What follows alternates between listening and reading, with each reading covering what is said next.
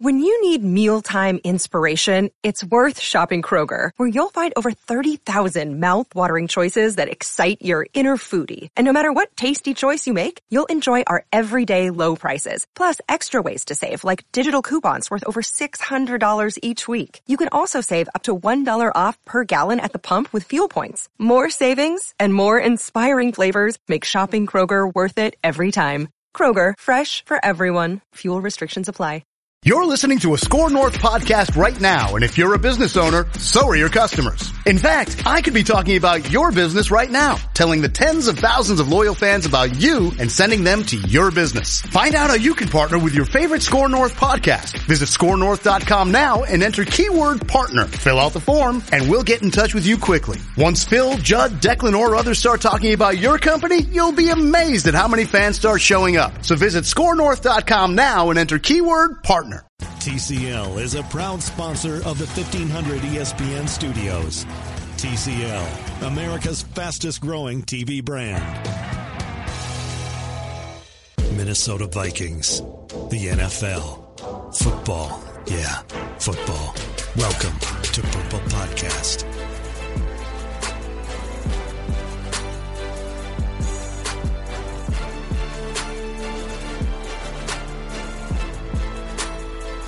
Hello, welcome to another episode of the Purple Podcast. Matthew Collar here, along with former NFL quarterback Sage Rosenfels. And if you caught last week's podcast between Sage and I, we talked a lot about John DeFilippo and his future, and the Vikings need to turn around the offense or he might be in trouble. And lo and behold, Sage, John DeFilippo, relieved of his duties on Tuesday after a disastrous performance in Seattle. What was your instant reaction to the Vikings firing DeFilippo and handing the play calling over to Kevin Stefanski? Well, let me say this. I think you and I, for weeks, and you could probably say months, have been slowly brewing this, maybe story, or we're sensing this was going to happen, and the fire has sort of increased over the course of the last couple weeks. And was definitely at our highest level a week ago. So for us, this is sort of a long time in the making, and doesn't mean we knew in late September, early October, but things didn't feel right. Things that I was seeing, whispers that I was hearing, things that you were seeing. We're looking at some statistics about when they run the ball, when they throw the ball. Yada, yada, and it just did not seem like a winning formula of football the way this offense was rolling. And after two really pathetic performances, and yes, against good teams, good defenses, whatever, a team with this much supposed talent around, this much money at the X receiver, this much money at the Z receiver, this much money at the tight end receiver, extremely explosive young running back with a second-round pick, there should be more production from this offense. And an offensive coordinator, his job is to produce. And sometimes with the talent you have, you only can produce 17, 18 points a game. And that's all you can do. And then sometimes you got a lot of talent and you should be able to produce 28, 27 points a game. But if you're only getting 12, we've got an issue. And that's basically where this offense was. So I've got a bunch of ideas that I wrote of things that they had success with but didn't stick with. So I want to go over those with you. But if you were to pick out the one reason why John DeFilippo did not work out, what would that be? I think the inability to run the football. And as far as the word inability, I don't know if they have an inability to run the football. There is so much that goes into designing pass plays. There's actually a lot that goes into designing running plays. Good O-line coaching makes a huge difference. Dante Scarnecchia, I brought his name up on this podcast.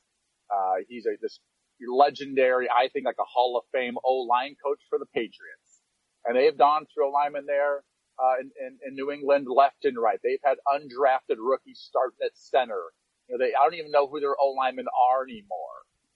But somehow they run the football, in particular in goal line, short yard situations. Somehow they protect Tom Brady all these years.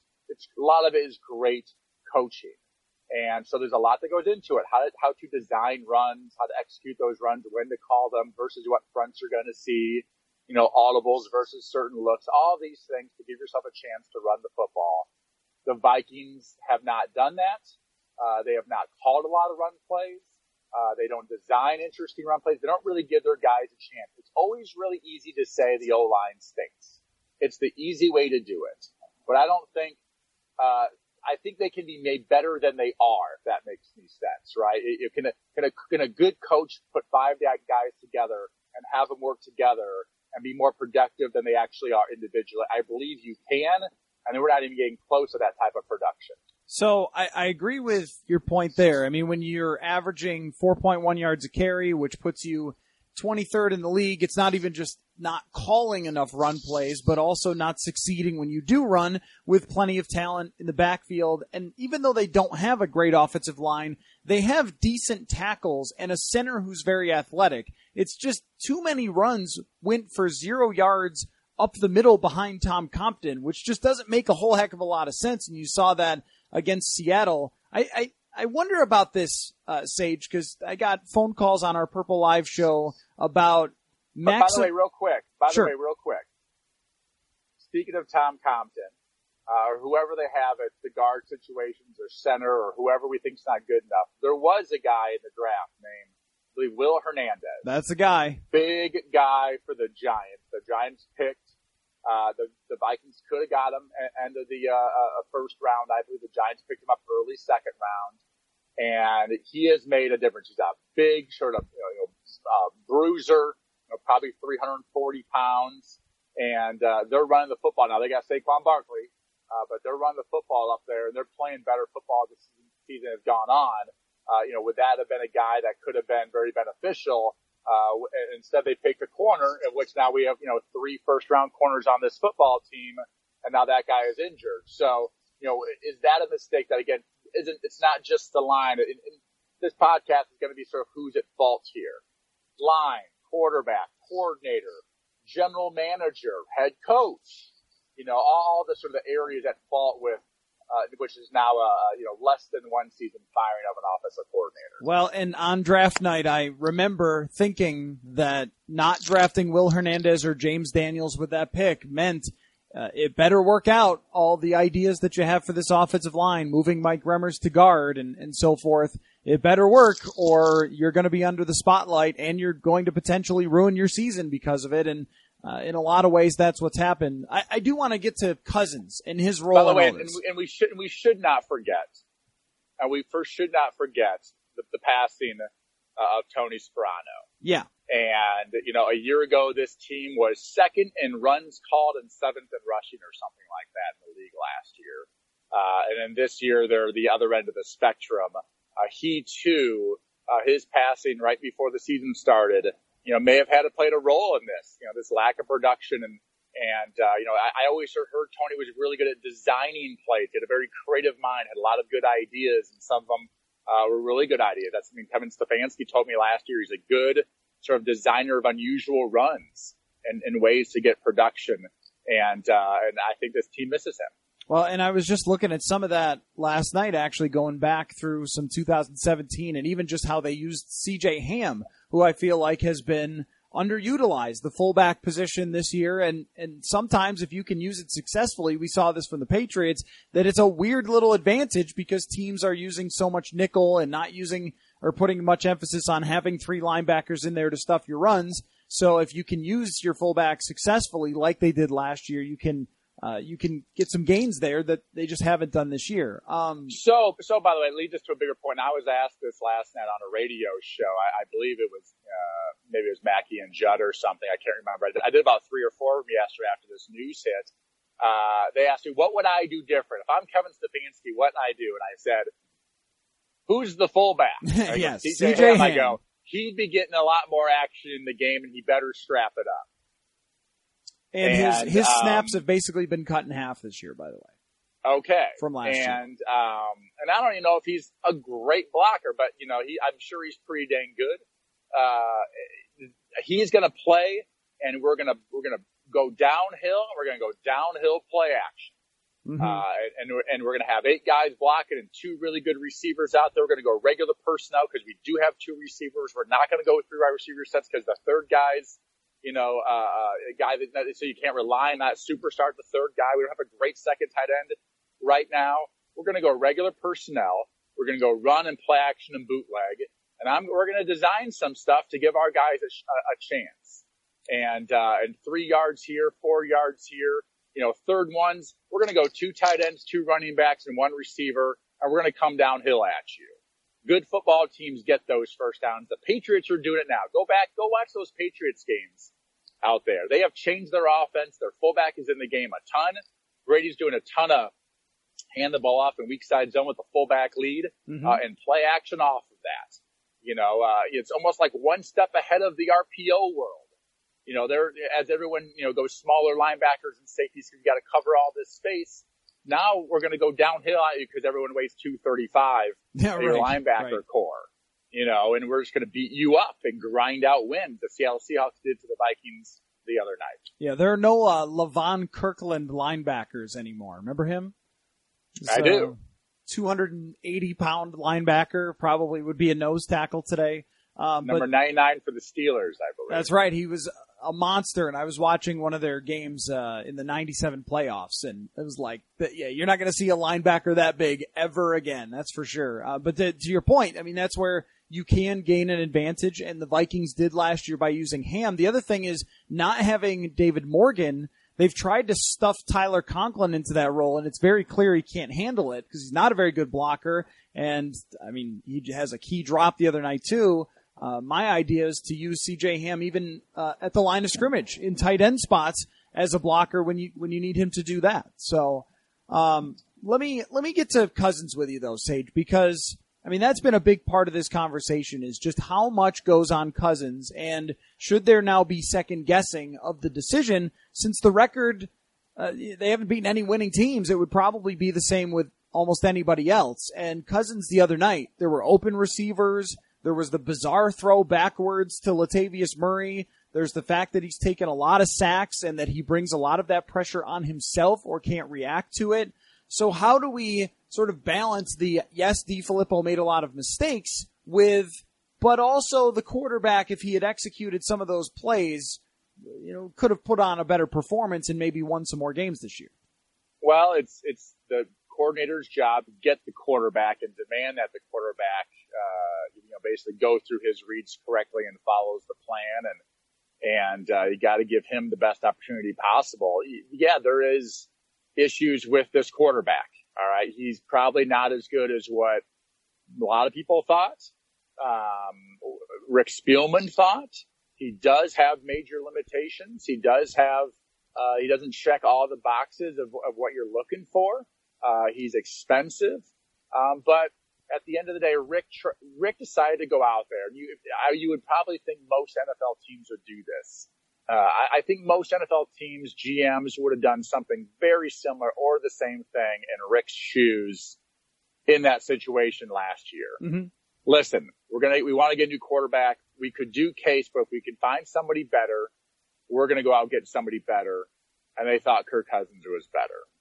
And I think most people probably thought that a year ago. I don't know. I'd love to see what GMs would have said at the time. I'm sure they all would have said something different now, but I'd like to know what people thought a year ago. So you sort of can't be too upset at the GM for sort of trying to put his best foot forward.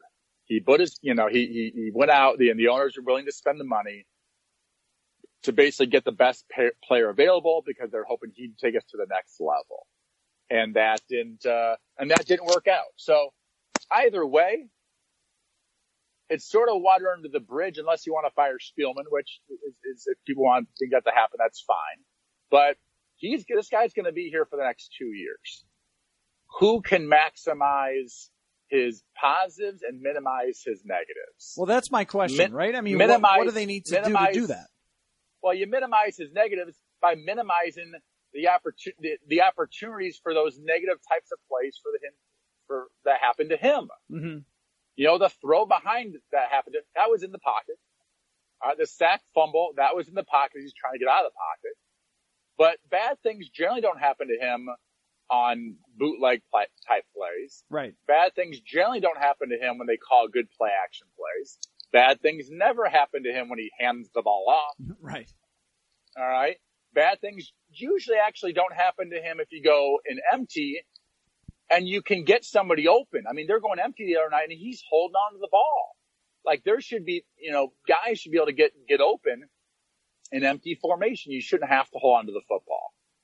And, he holds on to the football way too much. And to me, that's where the designer of plays comes in. So a good creator knows how to minimize those negatives. And as I always say, you look at a game, let's just say it's 30 pass plays. I think you want to have, 10 movement, play action, bootleg, sprint out, play action, and then, a lot of 3-step drop type of stuff, wide receiver screens. We talked about screens on this show for a month. Yeah, we did. We talked about screens on this show for a month. And then you go to 5-step drops or 7-step drops, dropping back in the pocket, and you had to read things out. I keep those down to like 7 a game, if you can. I'd love to call none. I'd love to call none of those plays because that's when bad things happen to this team. So is there a way, something I've noticed is that Case Keenum, one thing that was admirable about him, other than the pocket presence or his ability to just take off and run or make something happen, was that if somebody was covered, he wasn't afraid to throw it in their direction. And that's where with Cousins, I wonder if, even though Thielen and Diggs have tons of catches already this year, if there have been opportunities over the last few weeks to throw it to them when they're covered. I was watching a Bill Belichick breakdown of a Rob Gronkowski touchdown in which Tom Brady saw there was double coverage on Gronkowski and said, I don't care. I'm going to throw it in a place where he can get it. And Cousins has the arm strength. He has the accuracy to make those throws. But after the game the other night, he said, when they're doubled, I'm just not going to throw it in their direction. And that to me is, I don't know what you do with that fundamentally. Like, do you just tell Cousins, hey, throw it when they're doubled? It's fine. Or like, do you take more shot plays down the field at times? Or what? I mean, what can you do there? Because I feel like this has always been a Kirk Cousins issue with if the guy's not wide open and if it's not the exact first read or right read for him, he will hold on to the ball too long. And you and I were talking before we recorded about sacks and how they have just been drive killers for this team. Yeah, and sacks they kill a drive where it's third down, first down, or second down, and getting behind the sticks, as they say, second and 17, third and 12.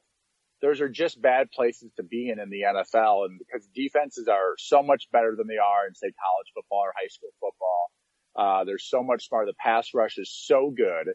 It's just hard to hold on to the football long enough to get the ball 15 yards down the field into a small spot where there's not a defender. And so you got to stay out of those situations. You got to be 2nd and 8 or 2nd and 5 or whatever. You can't be in third and long situations. It's pretty much a drive killer. And that's where it comes down to being a high execute oriented offense. You got to execute the plays that you have at an extremely high level. You just can't have these negative plays, whether it's a penalty or a sack. Kirk Cousins gets sacked a lot. And what we were talking about off the air is that somehow, and looking back at my career, I remember seeing a stat where I was not sacked very much. It was sort of probably a skill that I had. I got rid of that football. It was a hot potato to me. I wanted to get it out as quickly as possible. I know it wasn't going to do any good in my hands. We were not going to get the ball down the field very fast if I held the ball for an extra 2 seconds. And it would get the ball out, and my sack percentage is really low. And it probably allowed me to sort of give my team a chance and stay in third and short situations, which we could run or pass. And a lot of times you get man-to-man coverage, and Andre Johnson could win on the outside and things like that. When teams can play zone in third and longer situations, it's advantage defense. And the Vikings, that's where bad things happen to the Vikings. So to the other part of that, and by the way, I ran the stats on you getting rid of the ball, and it was 15 sacks on 414 pass attempts, which is pretty darn good in terms of avoiding negative plays for you. And you went 6-4 in that stretch. So how about that when you were with the Texans? But the idea of getting Cousins to be by the way, real quick, I use the Shanahan McVay conversation a lot of times on this podcast and on my shows, because I feel like Kyle was young. It's the first time he was a coordinator. He sort of got the most out of me. You know, he allowed me to play fairly efficiently and sort of maximize whoever I was as a quarterback. Look what he's doing with Nick Mullins out there. Yeah. Who the heck is Nick Mullins? You know, he's got, what has he got? Is he 3-2 as a starter or something like that? Yeah, he's played pretty well. He's playing pretty well, and, you know, just had a tight end who also, by the way, wasn't some first-round draft pick, who just had 210 yards and a half the other day. That's a type of coordinator who can maximize the talents of the guys around him. And I don't believe this offensive coordinator, John DeFilippo, was doing that. So you averaged, by the way, a solid 7.5 yards per attempt in that 10-year span, or in the 2-year span where you had 10 starts. Pretty good. I remember walking into Mike McDaniel's office. And Mike McDaniel, I believe, is like the run game coordinator for the 49ers, one of the assistant coaches. And at the time he was quality control. So he was sort of he was doing a lot of the rat work and the stats and the drawing up of the plays and all that type of stuff. And our season the year before, I believe in 2017, on bootleg plays, or I think on bootleg plays or play action, maybe it was just bootleg plays, we averaged 11 yards an attempt and 19 yards a completion. 2007, you mean? 2007, yes, 2007. Just crazy numbers. And, you know, you get good at that bootleg game. Quarterbacks don't throw nearly as many interceptions in those situations. You don't get sacked. Sometimes you can run. And sometimes you can, if you have time, you can double move safeties down the field. And then again, you know, give it up, throw it up in the air and give your guy a chance on the safety one-on-one in double coverage, you know. There's a type of offense that is that way. John DeFilippo did not run that offense. And I don't believe he was running the Frank Reich, Doug Peterson offense either. Because early in this year, I did not see, this looks like the Eagles Super Bowl team from last year. Did not look like that to me.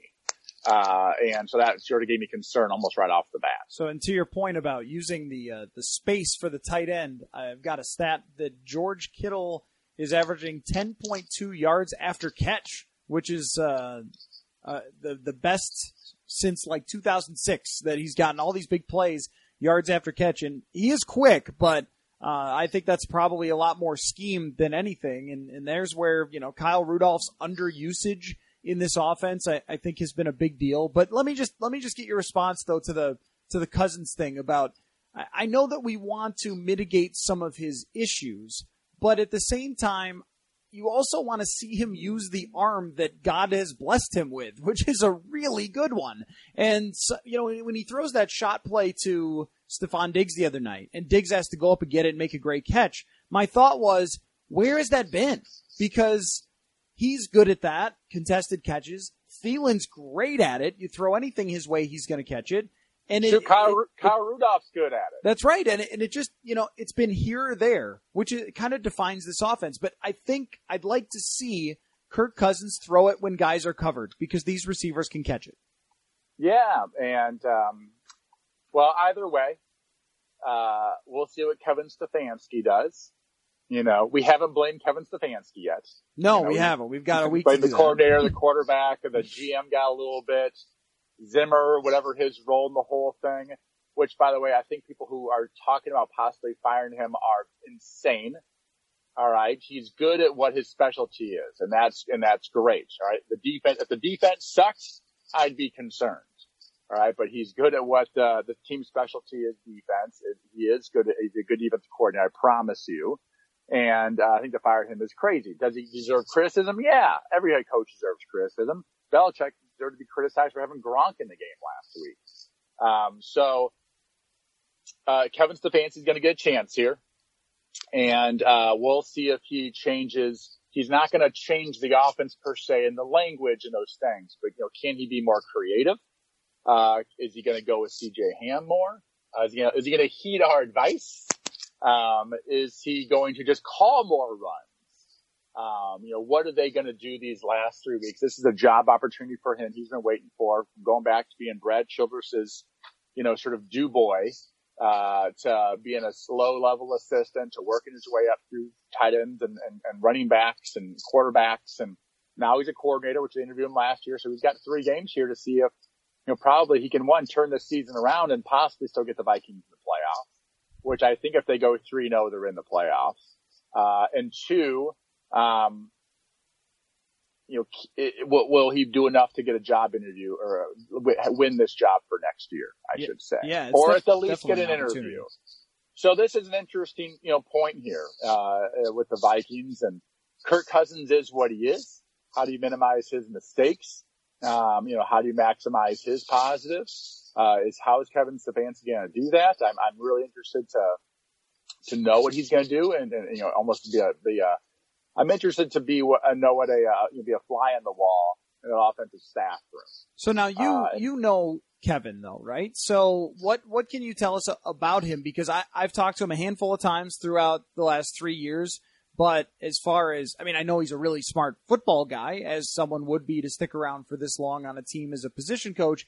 But what do you know about him that would make you think he could be successful at this role? Because I've said multiple times, I thought he should have been the guy to get the job and just carry on what Pat Shurmur had started. So a couple things here. One, I think the thing with Kevin is he's been in one place, but he's been through multiple offenses. Mm-hmm. All right. So he has been to multiple offenses. He's seen a lot of things, from going back to Darrell Bevell, to just, including Pat Shurmur within that mix. Right. And so he's seen a lot of things, seen a lot of ideas. Now he gets to put those ideas together and see if he can come up with concepts that maybe he brought up before that were shot down. Maybe they brought before that they just never called, or maybe he just never brought them up before because he didn't feel like it was his place to design plays. I don't know, but he needs to design some things that are different, that are more effective. He's only working with what he has. So he's working with the offensive line that has its weaknesses. He's not all of a sudden going to make the offensive line play better by making them have better technique in those things. He can't do everything. That's what the O-line coach's job is to do. So he has to figure out what he's working with and how it's going to help them win football games. What am I working with? How can I maximize and minimize? And how is that going to win us football games? And I think going into this next game and trying to win it 17-13 is not a bad idea. Mm-hmm. Yeah. Is not a bad idea. And grinding it out and sticking to the short passing game, sticking to running the football, and then throwing a screen on 3rd and 8. Can we do a screen on 3rd and 8 maybe? Right. Well, anyway, all those things that we've been, sort of bitching and moaning about for the last year. Can you do those things and be effective? And, will it take this team into the playoffs? This had to happen. It's happened before.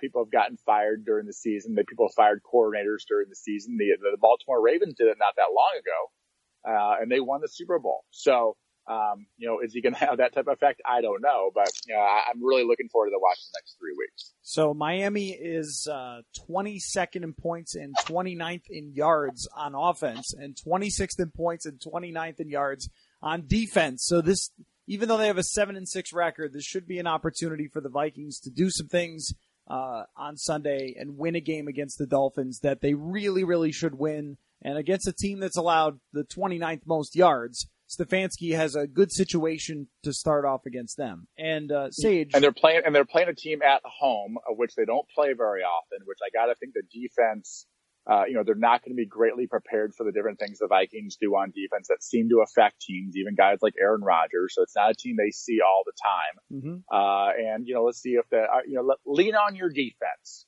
Going to games sometimes. I remember I was a starter and during that time in Houston, we're playing I feel like it was Tampa Bay, and Tampa Bay was like 27th in the league in offense. They had a good defense. They still had some great defensive players on that team. John Lynch was playing, Derek Brooks was playing. They still had a whole bunch of great defensive players, and Rondé Barber and I just said, you know what? I'm not going to be aggressive here. Yeah. I am going to slow play this thing. I am not going to take chances. I'm going to slow play this thing. And sure enough, like second quarter, we get an interception. I think we end up getting a short field. We score a touchdown. I think opening kickoff of the third quarter, we return a kickoff for a touchdown. Sort of let my team win the football game, and rather than going out and losing it. And it was sort of the first time I'd sort of thought about that. Like, what's my strategy going into this game? And not just try to, get every first down and score as many points as possible. And I think many times they won games exactly like that. Last year they used a ton of clock, which is something they have not done at all this year. I feel like last year they were consistently winning that possession battle and letting their defense get a rest. But the other night against Seattle, the defense was out there, it seemed like, the whole game. So I feel like the worst thing the worst thing that happened to the Vikings this year was Adam Thielen breaking that record. Yeah, right, right. Because it's almost like they felt like they needed to have that be their entire offense, but then defenses made their adjustments as they've gone along too. And I'm not sure that Thielen is 100% healthy right now either. By the way, how many times this year have we seen somebody like basically just wide open? Like wide open for a 50, 60-yard touchdown pass. They double moved somebody. They ran some sort of, neat sort of trick play. And, somebody's wide open. Not many. Not as many as you see in a lot of the better offenses. That's for sure. Right. Not as many as you see in a lot of offenses. Not as many as you saw when the Rams played the Vikings and guys were like, oh, man, he's wide open. Yeah. Yeah. Right. Teams, that's a coordinator. That's a coordinator. If you can get guys. We used to get Andre Johnson wide open, and everybody knew we were trying to get him the ball. And that's the thing about blaming a way to get him open. Blaming the offensive line all the time. There are some people who, no matter what you say, it's just, well, what about the offensive line? But what about the offensive? Like, I understand it's not great, but both tackles have performed okay enough to give Kirk Cousins some time on certain plays to find someone open, but they have rarely been super duper open. And I think that did happen quite a few times last year as well, and maybe we'll see it down the stretch. Journeyman quarterback of the week for Dolphins, another great team for this, including you were a journeyman quarterback for the Dolphins. So let me leave this to you. Who do you want to talk about here? Show some respect. Salute. I've traveled every road in this here land. It's time for Matthew and Sage to honor one of the NFL's great journeyman quarterbacks. I want to talk about Dave Dickenson. Who is Dave Dickenson? Dave Dickenson was a quarterback at the University of Montana. I believe he won a national championship. He was playing in Canada, and we signed him. I believe he was like the Canadian MVP. Might be Dave Dixon. I think it's Dave Dickenson is how you say his last name. He's actually currently the head coach of a Canadian football team. Okay, so he is with the Calgary Stampeders. It is Dickenson, all right. By the way. There you go. And so his season had ended, the Canadian season, and we signed him about the last, 6 weeks of the season or something like that. He was small. He didn't have much of he was sort of like a Jason Garrett, sort of the type of quarterback he was. Didn't have a big arms, small. He was hilarious. He just was like, this guy had been his whole life with Montana and Canada. Uh-huh. He had married a Canadian girl. He loved it up there in, out of Edmonton or wherever he had played. And, it was like having a Canadian, on my football team in Miami. It wasn't even for a full season. I just saw him in the news as a potential like NFL hire. Like, why hasn't the NFL maybe looked to Canada, for some of these coaches? And I saw his name yesterday, somewhere on Twitter or something like that. So I want to bring up him. Okay, let me fill in some gaps there on Dave Dickenson. So he did go to Montana, played for the Calgary Stampeders, and in his final year as a Stampeder, he was unbelievable. He threw 36 touchdowns, 6 picks, ran for 300 yards too, and that's not the year he signed with Miami. He signed with San Diego. But hold on a second. Give me his height and weight. He is 5'11" and 190 pounds. So I want to give everyone a visual there. 5'11", 190 pounds. That's right. Okay. So So kickers are like, yeah, you're a little small, right? So he's kind of a slightly taller Doug Flutie, had unbelievable numbers, actually fits our played for 4 teams stipulation. And so Sweet. he was inducted into the Canadian Football Hall of Fame, by the way. So I think that this might also say that he qualifies as having shining moments. They just didn't happen in the NFL. They happened in a different professional league. So I think he can be our journeyman quarterback. I had never heard of him before, which is hard to find a quarterback, a backup quarterback or journeyman quarterback that I hadn't heard of. So I believe what happened, I believe he was like in San Diego, maybe with Norv Turner, like the year before or something like that. And then we signed him the next year, possibly. You are correct. He was with Seattle a little bit and then came to Miami. So he knew our offense. And so he knew how, that's why we sort of signed him. Sometimes, mid-season, you got to sign a guy who knows your offense, and he had been around Norv or whatever. So, that's Dave Dickinson. That's he a black leather jacket, as a good Canadian should be wearing in Miami when we go on the road to New England. And so as a coach, by the way, he lost the 104th Grey Cup, lost the 105th Grey Cup, and then was the Grey Cup winner this year. Well, there you go. Congratulations, so he's obviously Dave a heck Dickinson. of a coach. So maybe the NFL should be looking to Canada for a guy who does have some roots in the National Football League, as when there's going to be 6 coaching, fires and hires, or 8 or whatever will be this offseason. So other quarterbacks they play with, obviously AJ Feely, Brian Greasy, Jay Fiedler was the starter. Yep. I played with Gus Farrat, Cleo Lemon. Cleo Lemon is like on the cusp of journeyman quarterback. By the way, your guy Dickinson has a second stint. He had a second stint with the Rough Riders at the end of his career. Of course he has. So there you go. He fits. He makes it. Let me see Cleo Lemon. Did Cleo Lemon have a shining moment? I think that's what he's missing. Probably. Ray Lucas. Oh, Ray Lucas. Yeah, had some moments, and he actually started off his career as a special teams guy for the Patriots and played in Super Bowl with Drew Bledsoe and the Packers as like a third quarterback special teams guy. And then you have I can't think of his name. He played quarterback at Arkansas, played for the Cowboys for a couple of years, and I cannot think of his name. He was there for a little bit. Who else was in like a training camp for the I should have written this down before the podcast for the Dolphins back in the day. Unbelievable. By the way, I'm looking at Cleo Lemon. He qualifies. He's got second stint with the Ravens. Also had a game in which he came in on Monday Night Football against the Jets where he led a comeback. It fell just short, but it was good enough to be, he had like 110 quarterback rating. Good enough. Cleo Lemon threw the pass, to, can't think of the guy's in the wide receiver's name. I think he played at Stanford when the Dolphins were going to go like 0-16. Oh, and okay. he threw like the short post pass or the slant pass that the guy took to the house like in overtime. So the Dolphins weren't going to go 0-16. I'm having a blank on that coach's name.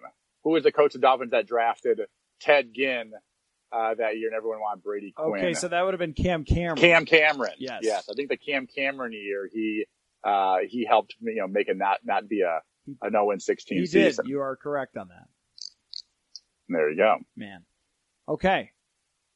It's a great history. That's a great history. The nice thing about, by the way, being a Dolphins quarterback, so you lived in South Florida, you see Dan Marino around a lot, you see Bob Greasy around a lot, or sometimes, you see some of these old quarterbacks that played for the Dolphins. They might still live there. It's like a retirement village for quarterbacks. So it's like, well, I played here. I might as well, bought a house. I might as well stay here. The weather's good.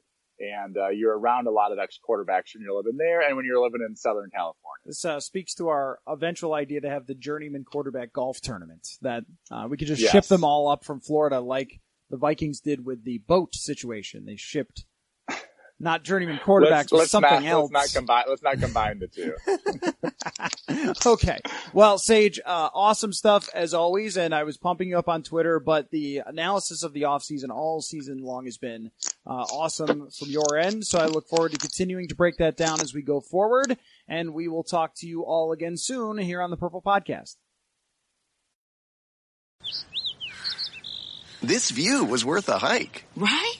And it's a good way to stay on top of my health. Yes, I'm Cologuard, a prescription colon cancer screening option for people 45 plus at average risk. Have you screened for colon cancer? Not yet. Don't wait. It's more treatable when caught in early stages. Tell me more. Cologuard is non-invasive and it's used at home. It detects altered DNA in your stool to find 92% of colon cancers. 92%? Yep, even those in early stages. This was seen in a clinical study with patients 50 and older. Any positive result should be followed by a diagnostic colonoscopy. False positive and negative results may occur. Cologuard is not a replacement for colonoscopy in high-risk patients. Do not use if you have had adenomas, have inflammatory bowel disease and certain hereditary syndromes, or a personal or family history of colon cancer.